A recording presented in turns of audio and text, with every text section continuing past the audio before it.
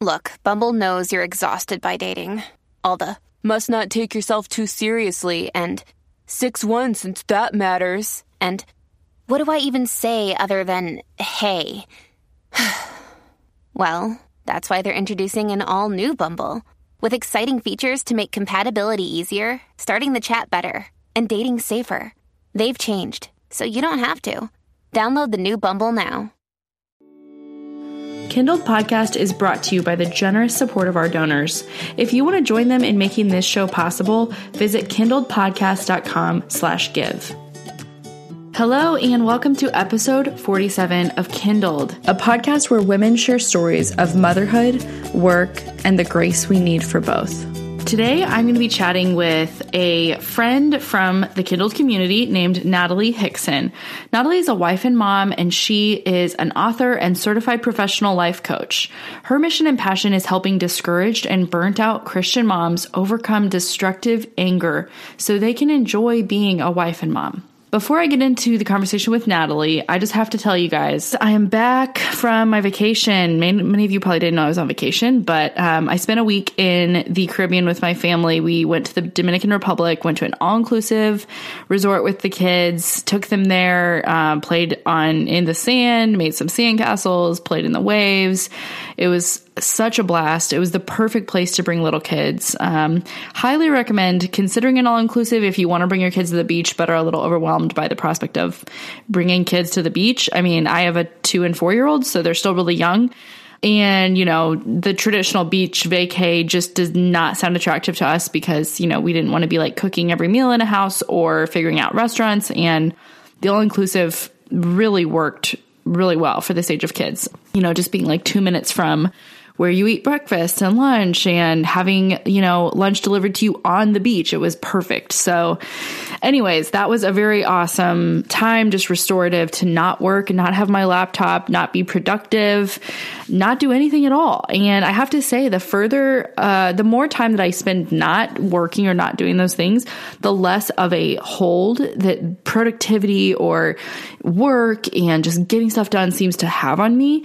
So I like that about vacations is that I feel like the distance that it gives you from your work, although it's hard to come back and like get recentered on your purpose and what you're doing, it's just really nice to reset and not, and be in a place where you literally can't work and it's not even like a temptation. So you just kind of have to like reorient, find a new way to get that like just peace. And it's actually by doing nothing.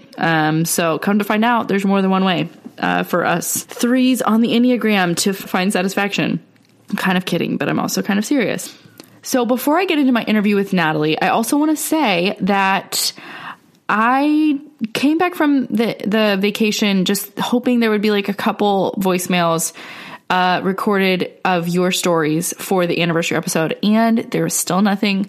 So I'm not mad about it. I'm just letting it inform the fact that we need to make a change. Let's make a change here. So instead of having you call in, I'm going to ask that you email me a story.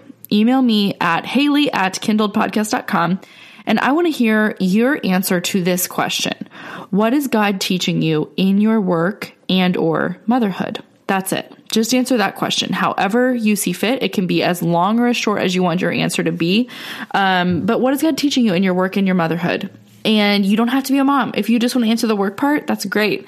I just want to hear what God is doing in your life. And I want to hear these various different stories from different women from all different walks of life and different situations and circumstances and challenges and successes. And I just want to hear what he's doing, because it's encouraging to my heart to know that it looks so different in everyone's life, but he is good and he's showing up for you in different ways than he is for me. It's just I think that we need to hear those stories. And that's, obviously what this podcast is all about. But I want to hear from you guys, those of you who, maybe I'm not going to get a chance to interview you one-on-one, or you would not want to be interviewed one-on-one, but you would be willing to share, just a little snippet from your life and what that looks like of God teaching you in your work and motherhood.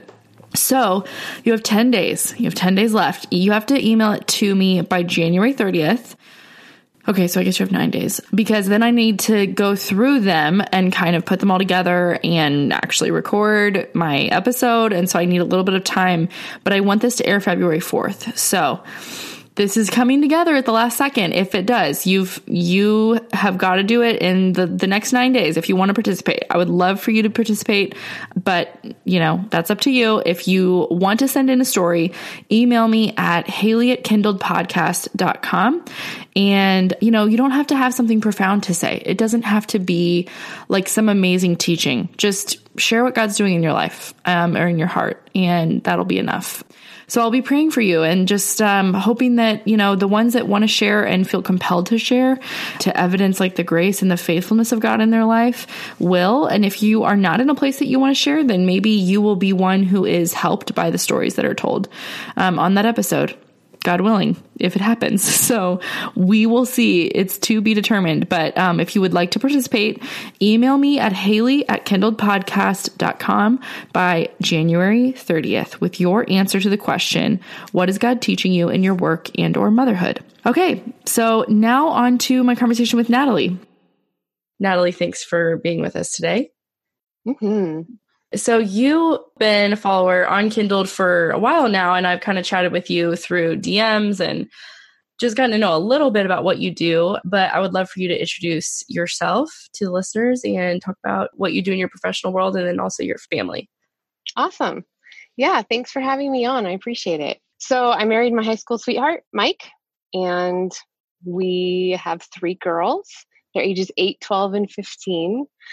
We live in Bozeman, Montana, and the girls, real quick, they are homeschooled, although I don't take the credit for that. My mom homeschools them, and they're also part of the Classical Conversations community. So that's been really fun for them.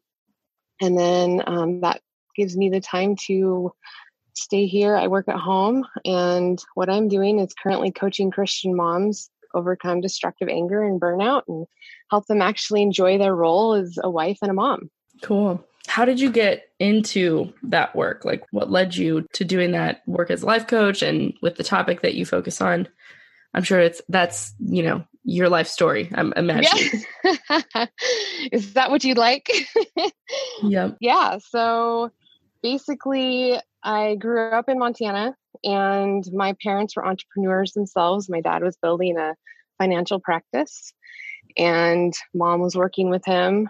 And they had, stressful building business life, like all of us entrepreneurs have experienced. But home life was what I call like loud and loving. Like my parents totally loved me, but they were really loud. And that's how the anger was expressed in our house, was yelling, screaming, slamming the doors. That's how they worked through their anger at that time. It's totally different for them now. They're completely different, which is good. As you grow up, you should be. Right. Yeah. So that was basically like home life. But I grew up, I went to public school, and I struggled with weight and insecurities, and I really didn't know how to deal with anything. And so like outside, I felt like I was always angry, basically. It was like things were always triggering me. I create drama with my friends or try to control everything in every situation. And I mean, that went through high school, and that was kind of the biggest drama was kind of the biggest thing for me with anger in high school and in grade school. And then of course I met Mike in high school, so he experienced a lot of that. When we got married, things didn't change. They actually got worse. I would scream, yell, slam, throw things. I would belittle him. It was scary. I was actually afraid in the first couple years of our marriage to even have kids. But eventually baby fever hit. I ended up with our first daughter. Enya is her name. And I was overwhelmed, as most moms are when you have your first kiddo, right? It was scary, and I still hadn't worked through my anger issues, and they just seemed to kind of keep getting worse. And so it was about the time that Enya was 2. At that time, you could see both of us on the floor throwing tantrums. Like we were basically like feeding off of each other at that point. And really the turning point for me with anger happened to be when we brought our second kiddo home, Sky, and Enya was just kind of inconsolable. She was always angry. She was always throwing epic tantrums. I was angry, and it was obvious that Enya was stressed, and I didn't know how to deal with it. I even was like, is there a place we can send her away? Like, I wasn't seeing where the real problem was at that moment, right? I just thought Enya was the problem. So, and that's something to just recognize this whole time, this whole story I've given you. I knew at one point I was afraid to have kids because I knew I was angry, but I never was fully like grasped that concept. I just knew like, I'm angry. It just must be who I am. Yeah. I don't know what to do with myself. Right. So I'm just going to keep living life. But anyways, the turning point was when we took Enya to a psychoanalysis and we said, she's not normal. There's something wrong. And she observed us and her and had Enya leave the room. And she sat down and she looked at me and she said, Enya is a perfectly normal 6-year-old. And I was like, what's wrong with her then? She's like, you need to come in and see me weekly. And I was like, what? Wow. Yeah. And I did not want to hear that. But in that moment, like God opened my heart and he was like, she's right. You know, this is the problem. It's you. You need to work on what's going on with you in order for her to get better. So I committed to working with her, and really therapy, it taught me a lot about myself, but where I really started to understand the anger part was at some point in my childhood, and I'm saying too, I never really learned how to work through the emotion of anger. And I was stuck there. I was stuck in the 2-year-old mindset of what anger looks like. And so that would be one reason why Enya and I would sit down, we weren't sitting, why would feed off each other when she's in these tantrums. I would be in the same tantrum. I didn't know any more than she did on how to deal with that. Yeah. And so working through what anger was and what anger looked like and how to process anger, I was able to quickly grow through and understand it. Now, it doesn't mean I just one day all of a sudden quit having destructive anger. No. Right. No.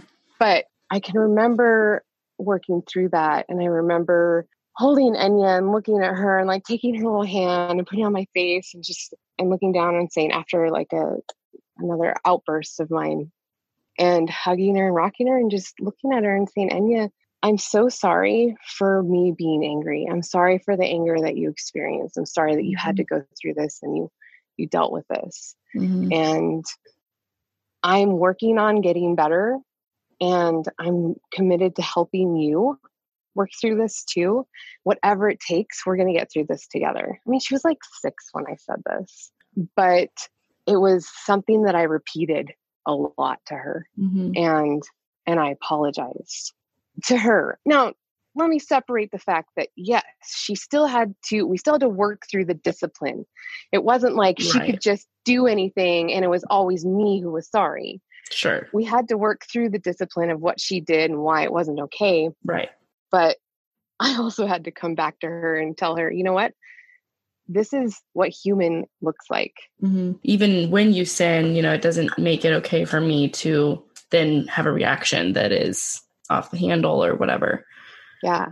What did you come to understand anger to be? Because you said you started working through like what anger is and how to process it. So what in your work personally, what did that definition look like for you? Because it is kind of a complex emotion, I mean, it's almost like an emotion that doesn't ever come on its own. It's always accompanied with, disappointment or hurt or something else, so. Well, see, the thing to recognize about anger is it's a natural God-given human emotion. God himself experiences anger. It's a different anger. There's 2 different types of anger. And there's one that's warning you and helping you see what is right and what is not. It's like justice, right? When you see some guy walk across the street and shove a kid to the ground, that makes you angry. That's a healthy anger. That's not okay for that guy to do that. And for you to, use that anger to go over and help the kid up and make sure the kid's okay. That's a healthy anger. Mm-hmm. You see God experiencing anger throughout the Bible, and Jesus experiencing anger. The reason these angers aren't sinful is because they're righteous anger, right? Mm-hmm. It's done in act of making something right. So destructive anger is the term that I use. That is when you're using anger to hurt somebody or something else. Mm-hmm. You're using anger to manipulate, to control, to protect yourself because you're afraid. And basically that covers it. It's one of those things that you're usually using destructive is why you're using destructive anger. Mm-hmm. My kid's not listening to me. I keep having to repeat myself. She's still not listening to me. I'm going to have to scream at her for her to finally hear me once and for all. She's going to get her attention, and that's destructive anger, right? So, and the pattern that we get into as moms is maybe you're not a screamer. Maybe you say it like in a mean way or something. I don't know. But the pattern is we get a result from it. You scream at your kid, they stop doing what they're doing. There's peace, right? Well, it feels like peace on the outside. But internally, you're hurting because you didn't mean to hurt your child like that, but you didn't know what else to do. And your child's hurting because mom just scared them and hurt them with their destruction. Yeah, that makes a lot of sense.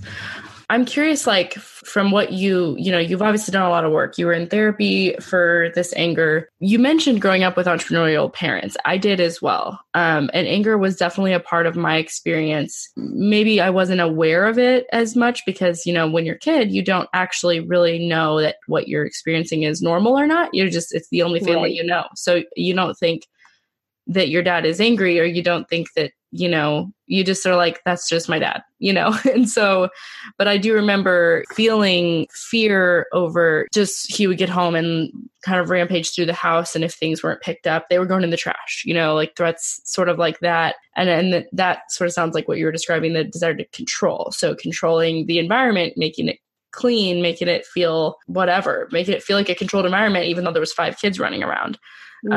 And so I'm just curious, like, what do you feel like you're watching that pattern, even though you didn't know it was really, you didn't know what you were seeing when you were seeing it? Do you think that that is why you struggled with that as an adult, as a parent?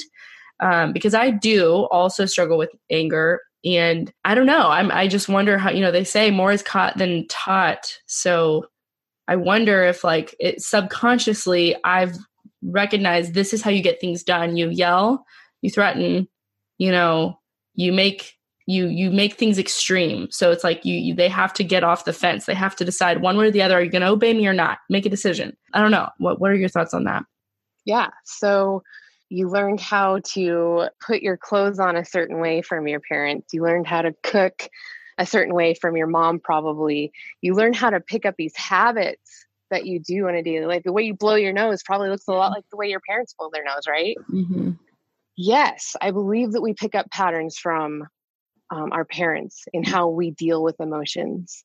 I mean, it was a great example is that one where if I would not have figured out that I was stuck at 2 with my tantrums, where would Enya be today? Yeah. Where would I be today with her? And I want to talk to you about where she is today too, when you're ready. I want to tell you where she's at and how that looks. Yeah. But yeah, absolutely. I believe that you picked that up. Does this mean that you get to point fingers at your parents and say, you caused this for me? Right. No, absolutely not. I never blame my parents. My parents did what they thought was best in what they knew they could. And I'll tell you what, my parents grew from their parents. They didn't, I didn't experience what my parents experienced through anger. Yeah. So, and I think we're all called as a generation to get better, right? With each generation. So, and that's every parent's hope and dream, is just that your kids will be better than you, better off, better, relationally, better emotionally, better spiritually. Like we want everything to be better for them. And I can for sure look at, my parents to them, to me, and see markedly huge improvements in terms of on every single level, like financially, every single level that I would look at and compare, even though that's just a worldly comparison, kind of a secular measure to use. Yeah, I would say I am better and I'm better off because of how they raised me. So I certainly wouldn't ever blame them for that. But I just think it's interesting because as an entrepreneur and as, there's just there is a unique pressure. The home of an entrepreneur can be a uniquely weird pressure cooker because there are things that are going on sort of outside of even the entrepreneur's control, even the business owner's control, of course, all the time.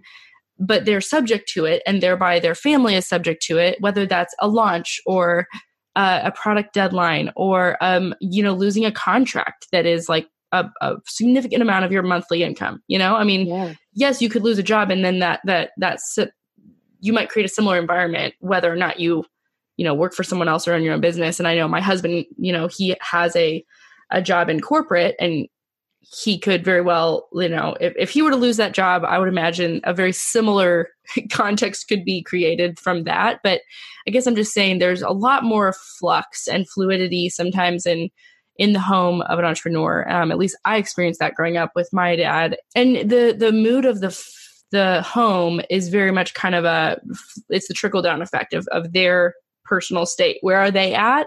And then that's where everybody else is at. And I see that in my own home. Like when I'm in a bad mood, stressed out about, this or that client project or feeling behind or I'm not getting ahead, my kids pay for it because I'm stressed out and I have very little margin and I have very little patience. And I'm up to here already with that work. And now, the smallest thing they do, I'm over the edge. And so, I identify a lot with that, experience. And I guess I can only speak for someone who grew up in an entrepreneur's house and then now has a family that is sort of dictated by the flux and change of what that looks like in my own life. So, I wouldn't say dictated, but just affected, I see that it is affected. So it's kind of an interesting topic to me. Mm-hmm.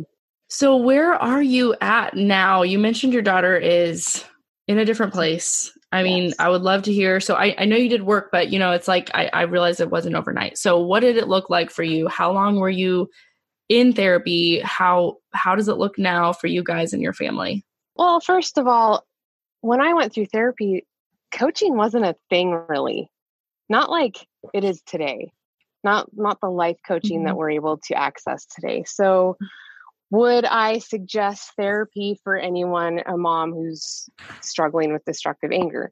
It depends on how severe it is. If there's some emotional abuse, some sexual abuse, absolutely. There are some like that kind of trauma needs to be looked at through someone who's professional. For me, like I said, I learned a lot about myself in therapy, but I would say the biggest takeaway I had was that piece in like when I look back to those years, the piece of I have to learn how to grow through my anger. I need to mature in my anger. I need to understand what this emotion is and how to make it, like how to live with it, because it is a natural emotion, right? So I really did a lot of like self-discovery with my own anger work. I never came out of therapy recovered, but as far as like my journey past therapy, what I really did was I started working with different coaches in different areas of my life. So I started to get consistent, first of all, with God.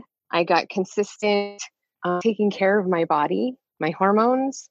I got a meal plan figured out that finally worked for me. And then just creating some space in my life by figuring out, okay, what is overwhelming me so much to the point you talked about the different things that can happen as an entrepreneur that can cause you to feel in a state of already you're in a state of frustration.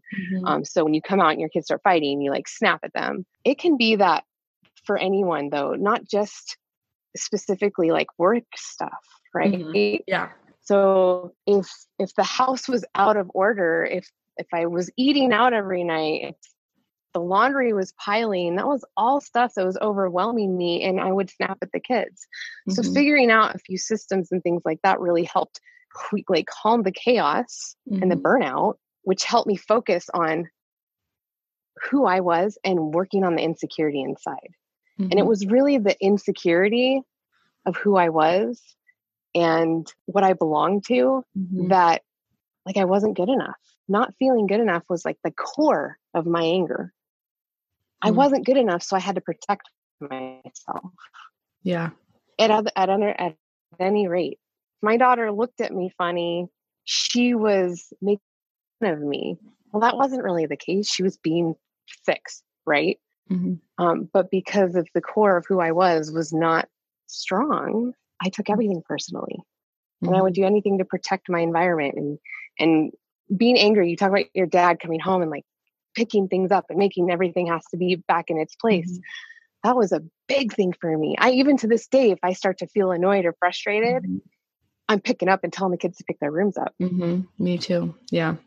Yeah. I anger clean. Some of the times that my house has been the cleanest has been when my husband and I are in an argument and we're both just like cleaning the kitchen and I can't stop and look at him because I'm too angry. Right. Yeah. But I would attribute the biggest things. I went through life coaching school, and life coaching school is not just to learn about how to life coach someone, it's being coached yourself. You spend the majority of time being coached and working on yourself.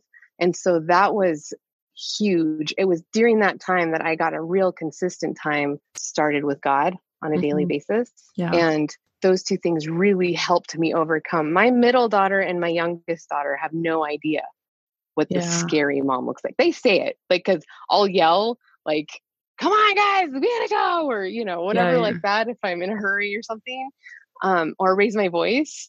And I got to talk about that in a second, as far as raising your voice when you've been a screamer. Or I'll be like, go pick your room up, you know, and give her like a stern look. And she's like, you're so mean. And I just think, I'm like, you have no idea what mean looks like. And you are so blessed. Yeah. I want to speak to that real quick though. Yeah. When you have gotten to a place where you're not screaming or you're not slamming the doors, you're not stomping around where I was, that's where I was. Even raising your voice can feel like destructive anger. And it's good. It self-checks me, but at the same time, I'm extra sensitive to it because of where I had been. Yeah. So it's normal if you are, you know, you've called the kids, you're like, so we have upstairs and downstairs. So it happens a lot where I'll be in the kitchen like, guys, come to dinner, you know, and I'm like, and there'll be a little frustration behind. I'm like, get your butts down to dinner, you know, and I'm like, is that destructive anger, you know? And it was like, no. That's just mom. That's just being mom. Like, you know, wasn't hurting anybody. It was just simply like attention. Yeah. Room full of screaming kids. You got to raise your voice. Right.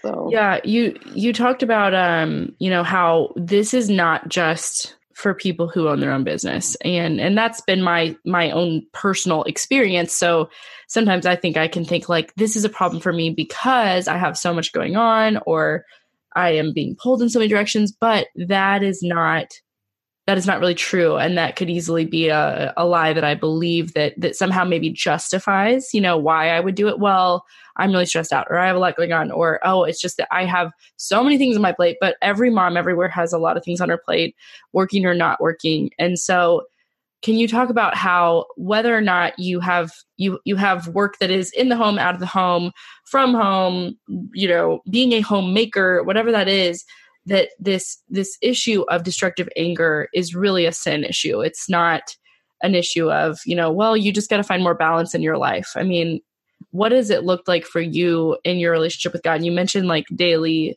time with him, which is great. And I agree. That's like, you know, where we have to start as believers. But what does that look like for you as just in your spiritual growth and your life today, having been dealing with this, over 10 years, you've been on this journey? Yeah. So as I don't even know what the word you would call me. I'm like a work at home, not work at home mom. As I discussed or mentioned earlier, the kids' school with my mom, but there's definitely like last week, good example. Last week they went to Nashville. Her and my dad went to Nashville for the week, and I knew it was coming. I still had clients scheduled, and I still did my client calls. But beyond the client calls, I didn't get a whole lot done. I literally, when the kids get home, my brain is so trained I would say it this way. My brain is trained that when the kids get home on a regular day, I turn off work. Mm-hmm. I'm in that season of my life where, because they're not home with me all day, I focus on work, and then they get home. It's like automatic shut off for me. Mm-hmm. And so it wasn't always that way. And I can talk about that in a minute. But for now, at where I'm at, when they're home, like last week, I fight with myself inside and not angry. I'm just like, I got to work and I have time to work because the kids, they're at the ages where I don't need to be sitting on the floor playing with them, right? Right. They're self-sufficient. They do their own thing. They can make their own lunch, all that stuff. But even I will sit down to work, and it's just the fact that they're home. My brain is like, I can't focus. Mm-hmm. I get into my coaching mode, totally focused during that. But after that, like when it comes to like emails and things that I have to focus on, like writing and all of that, I'm like, I kind of bounce around my day. And I was thinking about this last week too, like, why am I like this? And I want to say the really cool part is the kids aren't getting the brunt of my anger through that. Back in the day, they would have. Mm-hmm. Like it's because of working through destructive anger, they're not getting my anger. I'm not angry at them because I can't get my project done. I'm not angry at them because this email came in. It's kind of stressful. It's two separate compartments for me today. Mm. When the kids were young, it was different. I had them home more. I can't remember if I told you, but I schooled them till they were first grade. I had to teach them to read. So we did preschool and kindergarten at home. And I was still trying to do, like, at that point I was doing blogs and trying to write and trying to make a business of some sort. This was before life coaching school. I knew I wanted to do something online. So I was like searching for anything at that point. So yeah, it'd be stressful, or I couldn't shut my brain off. I couldn't stop working. Mm-hmm. And so I would be working all day. Mike would be done with his work and he'd come home and he'd want to spend time. And I'm still thinking about work because I felt like at that point, I wasn't ever getting like a full focus session, right? Because your kids are like interrupting you and stuff. There were a few things that I came up with to work through some of that, some tips that I have for you that I'll share with you. Well, that's my life today. So I'm all ears. I'm listening. Yes. Okay. Well, so some of those tips that I have are time batching, which probably have heard of is my guess, but you set up different times that you do work or different projects. Basically, you're scheduling your work time, right? Yeah. And find a sitter for a couple hours a week. I did end up hiring a nanny for about 2 years. And I know not everybody can do that, but if you can do it, it was really helpful. Or I know some people who, I think you yourself, you do daycare, right? It's preschool, but preschool. Yeah. So either one of those things, you know what, whatever works for you, I don't see any, like, to each his own, right? So any way that you can make it work. For me, it worked to have a nanny at home because I definitely had a place to go and shut the door. Yeah. But it wouldn't have worked in one house that we were in because it was like all open. There was no place to actually work. So it just depends on your setup and what you're comfortable with doing. And then can you do stuff with the kids awake and moving? Yeah. Like I had a list of simple tasks. So if I had 10 minutes, I had a list I could go to, and I knew I segregated my list. I used Basecamp, and I had like a 10-minute list, a 30-minute list, an hour list, and like big project list. So I had, what do I need to get done in 10 minutes? These are these tasks. So I would knock some of those out if I had a few minutes here or there. Timer breaks. I loved this one. I got a timer and basically split time with the kids. So I would start with the kids and I'd set a timer for like 15 minutes. And I'd say, okay, so I'd get down on the floor and play with them. And sometimes it was just, sometimes you just have to sit there. They don't even want you to play with them. You start to play with them and they're like, no, that's not how you do it. And you're like, okay, just sit here and give them your attention, right? You can use that, by the way. And when I throw this in there, when you're doing that, I want you to use that time to practice focus. So focus is really, to me, I believe, a skill and living in the moment, right? Somewhere we mentioned just about moments, how does working, like living in the moment, work as a mom. And this is a good time to practice living in the moment and working on the focus. And that's it's painfully easy, literally focusing on exactly what's going on. She's taking the pony and hopping. Pony's hopping. The pony is pink. How's the pony feel? The pony's happy. Like getting your mind to literally focus on all the movements. I did this, even making my bed, pull the sheet up, pull the blanket up. It sounds really ridiculous, like saying it out loud or thinking it, but it's training your brain to focus in the moment. When you're thinking about those things, when you're thinking horse jumping, pink horse is happy. How's daughter feeling? She's happy. She's twisting her hair. When you're thinking those things, you're not thinking this work project over here is not getting done right now. And I really need to do it. And this is really frustrating that I just have to sit here and look at my kids and I need to be doing this project. You're just training your brain to focus in the moment. And eventually you don't even focus on exactly what they're doing. Eventually get to the point where you're in the moment and you don't even realize it. Yeah, that's interesting. It was crazy how it worked. And then, so the timer goes off 15 minutes, then you take 15 to 30 minutes to work. You may get interruptions. This isn't the time for you to try to get that project that you can't get interrupted on. Like whether maybe it's like this, where you're doing an interview or something. Yeah. Of course, you have to schedule time for sitters or somebody else to watch the kiddo, daddy, whoever it can be, so you can do those times. But this will help you get those other things that you can accomplish with interruptions. Because before the timer comes off, they may come and interrupt you. But at least you're trying to help train them what that timer looks like, right? Yeah. And what I love about what you're saying is that it's okay to give your children some direction, even little children. I mean, obviously we have to be real with the ages we expect this of, but some guidance like, hey, I'm going to be doing something for 30 minutes. You guys are going to play here. I'm going to go to my office. I'm going to come get you when the time is up. Like that's okay. I think we, especially as young moms, can kind of get so, there's just so many voices now today with, telling us all the ways that we could be a better mom. And it's really hard to feel like, well, how can I do all that and keep doing what I'm doing with my work? And then it becomes almost like so black and white that you can either only go work full time somewhere that you're not ever in this weird dance back and forth, or not work at all. Because it's too hard to be a good mom and also work at home. And that's a real thing that is out there. And I don't think it's true, but I think it's okay to tell your kids, you're going to play alone without me. And it's great for them to learn how to do that. I mean, I remember it's a boundary. It's a good boundary setting. I remember playing, and obviously I was older probably than my children are right now, but I remember playing a ton by myself. I mean, my siblings and I would go into the woods and make forts and, definitely not letting my 4-year-old do that at this point. But, I remember that being a very normal, fun part of my childhood is not having your parents in the room all the time. It's okay. It's all right. So I mean, and my kids are, and then just they know that they can look forward to that.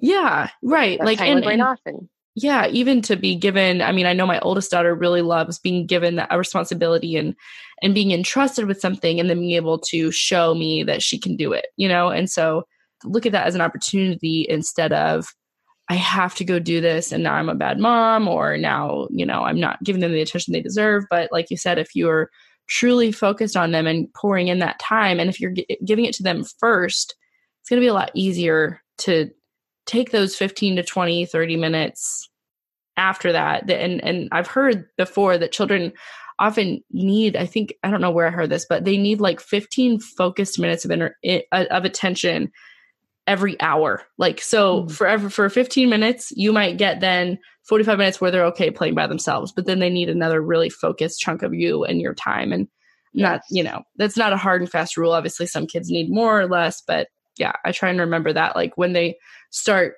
losing it or start getting in lots of fights, and like, this is probably because I've just been running around the house, not engaging, either doing laundry or making lunch or whatever I might be doing, and kind of just like being like, go off, go play. And there's a point where they need me to dial back in with them and really, get on their level for a minute. So this isn't going to be successful for anybody listening who just sets a timer for 15 minutes, sits on the floor, and then goes and tries to work for 30. This is something that you need to work into and train your kids on. Right. I'm going to tell you how to do that. This is what I teach my clients. Set the timer start with a small amount of time. Even if it's painfully small, like 2 minutes, 3 minutes. Okay.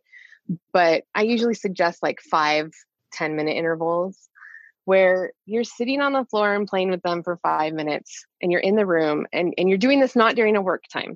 Okay. So just have like laundry or dishes that you need to do, that you're right there with wherever the kids are at. And you set the timer for 5 minutes, you play with them. The timer goes off, say, oh, mom's going to fold this basket of laundry. And when the timer's done, I'll play with you again. Mm-hmm. And so you kind of teach them what the timer is and how it's working in this case. And then you extend the time a little bit more, maybe 10 minutes, working up to 15 minutes, and helping them understand the concept. Mm-hmm. You're just building that skill for them. So they understand, oh, the timer goes off. That means I can bug mom, right? Mm-hmm. Or go see mom, whatever. Or the timer goes off, mom is going to work right now. So that's one way I help moms try to introduce that concept to the kids, because otherwise you just set the timer, you play, and then you go work, and we've never done this before. So training them on it. Something else I want to give you two other tips that worked really well for me. This one you got to mentally prepare for, especially if you're one sounds like you might be like this too, where like a big mess is kind of stressful. Mm-hmm. But when you are the one who's in control and you're the one who says this can happen, it usually works out really well for you, because you have mentally chose this is how it's going to be. I don't know if they're still even popular anymore. Little People. Do you remember Little People at all? Yeah. Okay. So we had a bunch of bins with Little People, and I would go set up the town and get it all perfect while they were maybe in nap time or when they're doing something else, and set the town up. And then when I needed to work, I was like, okay, guys, the town's ready. Like, go play. Mm-hmm. And it was so new to them. Not really new, but it wasn't something they got all the time. So my living room would become Little People Central. And then after a couple of days, I'd pack the Little People up, put them away, and they didn't have that anymore for a while. It'd be something else that we would do. Mm-hmm. So I remember one summer I kept the Legos took over my dining room for the summer, because it was a summer that we tried not homeschooling through the whole year. Now we do all year long. That's another podcast, but it changes. The schedule changes a little bit. It's a little more flexible, but we definitely school all year. So it was Lego Central. And was it frustrating at times when I come down and my Legos were all over my dining room? Yeah, that was a little frustrating. But we had a table outside that we would eat at in the summer anyway, so it was never a problem. We didn't need it. That kept them so busy for so long. And then toy rotations, kind of talking about the same thing. We had a basket. I would rotate, keep their toys in bins, and I'd rotate the basket with different toys, and it would keep them interested and excited, and it would give me some extra time. Yeah. So those are some good tips. So one of the things that you mentioned in our kind of email correspondence was this idea of being a one-no mom. Mm-hmm. What is that? How do you do that? How do you be a one-no mom? I'm saying no 50 times and still getting the same questions. So that's something that's a little newer for me, the whole nagging situation. Yes. So this I'm still working on. This is something that there's no magic pill. All right. There's just no magic pill in motherhood, but there's skills that you can work on and develop and things that you can do to help, of course. So I got this from my aunt, and I've actually heard it from some other moms who do really well with this. And basically what it is one no mom knows that when she says something, she means it, or the kids get a consequence. And so I'm just going to give it to you like this, and we'll kind of break it down. It gives the mom freedom to stay in a healthy mindset and gives her the buffer before any angry reactions happen, right? Mm-hmm. The consequence is always natural, healthy, and helps the kid to understand give, take, and balance. Give, take, and balance, basically. So you're teaching the kids to have self-control with this, and you're actually practicing your own self-control with this. It's giving you a buffer. So your kids know there's a consequence with their negative behavior. You give them one warning. You say, hey, if you don't knock it off, if you don't stop this behavior or whatever it is, or if you don't go do what I asked you to do, this is the consequence you're going to have. Mm-hmm. And you have to follow through with it. This is the hardest part. Whatever consequence you give, you have to follow through. So be careful what consequence you pick. Mm-hmm. And I suggest people making a list of different consequences and having a few consequences to always fall back on. Sometimes it's a wall sit because I can't think of anything else. I'm like, all right, wall sit 2 minutes right now. Or stairs, because we have stairs in our house. They have to climb stairs back and forth, depending on, I used that a lot when they were little, like younger. All right, get over there and you're hiking 5 stairs, set the stairs, go up and down. I love consequences involve some activity because it's helping them release their frustration and getting their body moving, and it's helping them to calm down. So, but there's other consequences like, for instance, last night, I'll just use my teenager. She's just my guinea pig because she's my first kid. So I'll just continue to use her as one. Last night, she was sassing me, basically, back talking, being kind of rude. And I was like, you need to stop or you're going to get a consequence. Well, she didn't stop. So I took her book away, the book that she's just totally involved in right now. And that was it. She lost her book. And to her, that was a big deal. Like, you want it to be a big deal, right? So that was a big deal. She went to bed. She was upset, and that's okay. I still gave her a hug and a kiss, told you I love you, good night. And there you go. She doesn't have that anymore until whenever I decide to give it back. So it's keeping you at a healthy stage of like, you're frustrated because this is happening, but let's not get any more frustrated. Let's know that there's a buffer, and that buffer is if they don't listen, if they disobey again, they get that consequence. That keeps you from nagging. Because you don't repeat yourself. They don't do what you say, they get the consequence. It's really hard. It's really hard. It is really hard.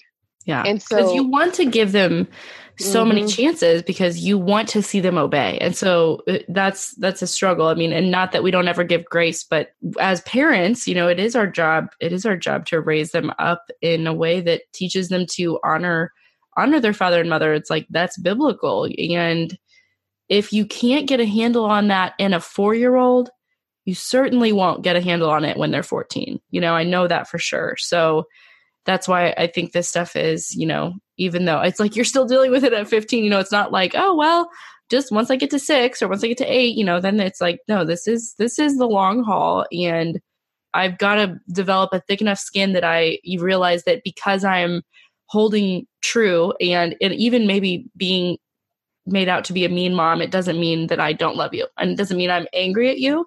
In fact, it's the opposite probably for me. If I don't lay down the law ever, I will really be angry at you because you've pushed me to my absolute edge, and I've let you completely push me. And now I'm mad that I got pushed around by a 4-year-old, so. Right. Yeah. It protects them and it protects you. And whenever one of my kids, you're mean, I'm like, that means I'm doing my job right. I'm proud to be a mean mom in that respect. Like, you know what? You have to learn, and you don't get to go out in the real world and someone's going to tell you over and over, don't go through the red light. No, you're going to go through the red light and you're going to get hit. Yeah. And you need to learn these consequences now. So it doesn't have to be mean. It doesn't have to be hurtful. It's a consequence but it needs to hurt them in a heart way, productive way. Right. Yeah. Like, I really wanted to do that, And, yeah. Feeling the pain because without, I was the type of kid that was so headstrong that I really, I wouldn't stop arguing with my mom when she would tell me, like, when I was your daughter's age, like, she would be like, hey, stop right now, or I'm going to have to wait until your dad gets home and he'll deal with this. And I wouldn't stop. Oh, yeah. So then my dad would get home and he would deal with it. And I didn't even care. I was like, bring it on. Bring me the worst. Like, I was so headstrong. Like, it took a lot more discipline for me to be humbled or to back down than it does for some kids. Like, I was very, I was a very headstrong kid. So not everyone needs that level. I mean, you kind of know your own child, like what is going to work best for them probably, and some are a lot more easily bruised than others. So when it comes to, those consequences in a sense, you know what I'm saying? Oh, totally. Yeah. Just one thing I don't like about that, and and I don't even know, like, I haven't heard people saying this in a long time, but obviously I'm not in everybody's houses, so I wouldn't know. But my mom would say that too. When dad gets home, he's going to hear about this. And you know what that creates in your child? A fear of dad. And it was definitely real for me. And my mom and I've talked about this and worked through it and all of that stuff. And I'm not like, again, let's go back and say, you know, I'm not pointing fingers. Mom was terrible. She didn't know what to do. She didn't know how to deal with this. Yeah. But be careful in what you say with that. Don't use husband or anybody else as an excuse to get out of dealing with that situation because you don't know or don't want to. Because you don't want to cause that unnatural fear of their father or mother because or a disrespect actually for their mom, because that's for me, I think the bigger thing was like I realized, I can talk you, I can say enough that will make you give up, and then I've won. And it's like that ultimately I didn't win, but I won. It seems like I won the battle and not the war. And so it gave me enough like hubris or kind of pride to be like, I'm going to keep doing that because I get to feel like I win, you know, instead of like delivering the consequence, which I don't know. I mean, who knows how old I was when this was happening? Probably I could have been 15 or 16. So yeah, I don't know. That's hard. I don't have a 15-year-old, so I don't know what that's like, but well, and the other part of the One No Mom, it can be challenging as a parent too, when you want to be a part of what the consequence is. So it wasn't last Friday. The Friday before, we'd all planned as a family, we were going to go to the Grinch. And so in the morning, they had to do their chores. They had to do laundry. They were taking forever. I said, you guys need to hurry up. We got to get you to school. They continued to bicker and fight and do the things that siblings do.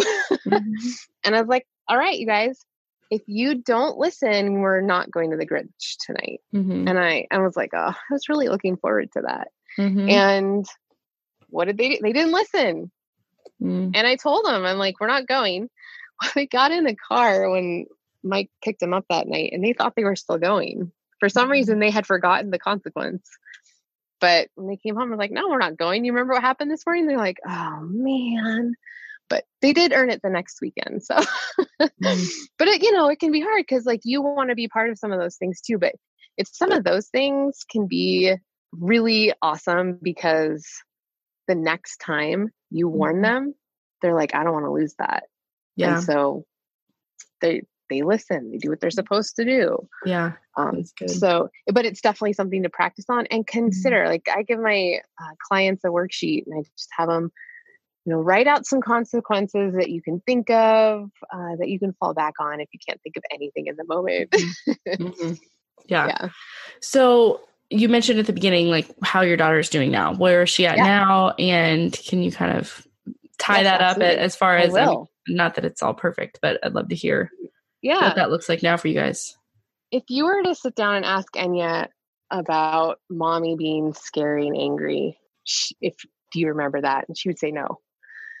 And it always boggles my mind. I'm like, wow, that's crazy because it was scary.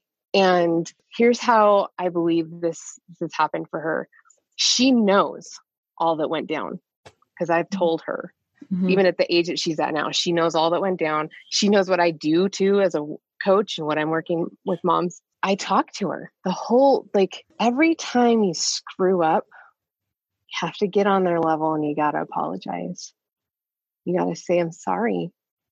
I messed up, and ask God for forgiveness and pray with each other. Pray over your baby with her when you've lost your cool with them. And I've told her for years, anytime like mommy was angry, this is what it looked like. If you ever experience anything, if there's anything you feel like I need to talk to you about, come to me. I want to ask your forgiveness, or I want to help you work through that, whatever it is that may have happened. Like basically trying to be proactive in trauma care, you know, helping her work through this as she's growing. And I remember people telling me, because her tantrums were epic. It didn't matter if we were home or at the mall. And people would be like, oh, you just wait. You think they're bad now. She's going to be just like that at 12. Tell you what, once my kid hit puberty, she was like a totally different person. Enya's amazing. And she's not perfect, she's a teenager. You already heard one of the things I had to deal with her last night, but she is nowhere near the child I thought she would have been when we were dealing with my anger and her anger when she was in her younger years. Why doesn't she remember the trauma? I don't know. Maybe it's because I've talked to her so much about it. Maybe it's because God's blessing both of us because we've done the work that we needed to do. I've done the work that I needed to do to help work through that and help her overcome that challenge. She is not a door slammer. She's not a screamer. We talk through when she's angry. We work through that, and we know she's watched me grow through anger, and I've given her what I can to help her do the same. Yeah. So I mean, blessing. Your example too, I'm sure to her is huge. Like we already talked about, like we grew up seeing anger being used to get things done. And, and she's seen a huge shift in you that isn't where you go to find your effectiveness as a parent. That isn't, that's not your first resort. And even when you like raise your voice, you're like, oh, is that destructive anger? Asking yourself those questions. And yeah, that's really convicting to me, because my kids are still little enough that, the oldest one is just now at the age where she could really have memories from her life today. And I want, I don't want her memories of her life to be, the exact same that mine were in terms of just, using anger for getting stuff done. I mean, it's not, yes, it can work, but it's not the best way, and I think our conversation has already unpacked that on so many levels. Like you said, because that anger isn't righteous anger. It's really self-focused on here's what I want. And here's like this, this is the tool I'm going to use to accomplish my will and put myself at the center of the universe. And instead of seeing the opportunity, even when she sins, to bring her to Christ and to bring her back to Jesus, which is where we both need to go, and you need help. Mommy needs help too. I need as much help, if not more than you do. And using that as an opportunity to talk to them is, just so much more worthwhile and fulfilling our calling as parents, really. Yes. So I love everything you shared. Any final words for the mom who is struggling and feeling like this isn't enough? What else can she do? First of all, don't be afraid to reach out. A lot of times moms are afraid to reach out because they're afraid that they're going to get turned into social services because of their behavior. They're really afraid of themselves, and they're afraid of what they're doing to their kids, but they don't know how to get help. And that's one of my biggest, one of the reasons why I do what I do, because you come to me and we talk about what's going on, and I'm not going to turn you in to social services because you screamed at your child that day. You know what I mean? Yeah. You need help. You need help. If you're screaming, if you're hitting, if you're slamming doors, if you're telling your kids, you're belittling them, you're threatening them, I'd lock myself in the closet so I wouldn't hurt them. If you're doing these kinds of behaviors, you need to get help. There is something wrong there, and you need to reach out and not be afraid to reach out, because if it continues to get worse, there's a few things that can happen. You can end up hurting your kids for life. We've all heard of those scary moms who are in prison now. I don't like to take it that far, but I like to at least, it's real. Yeah, it is real, and we can't ignore it. Yeah. And the other thing is the cry that you just said, the cry for help that I hear so much when I'm talking to moms is, I don't want my kids to grow up the way I grew up with the angry environment. I don't want my kids' memories to be angry mommy instead of the fun memories I want and dream of having with them. Yeah. Reach out. Okay. Thank you. That's great. Well, Natalie, thank you for just sharing some of your story and your wisdom as you've been walking this road for a while, and you have, really developed some tools that are working for you. We'll be sure and link to you and your website in the show notes so people can find you and connect with you further and reach out if they need to do that. So Thank you. Thank you so much for all that you're doing. I appreciate it.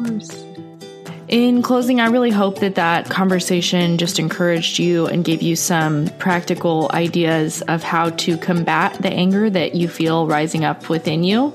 As a final note, this week I have coming out the first of the monthly trainings for our Patreon supporters, and it is on time management. When I did the 2018 listener survey, time management was the most requested topic for trainings, and so that is what we're going to be covering. It's going to be coming out just for Patreon subscribers. So if you want to become one of them, you can join us at the Sparklers or the Fireworks level. Those are $5 and $9 a month, and every month you will get those trainings as well as the fireside chats with Joey and I and possibly some other couples. So there's stuff in the works. It's happening.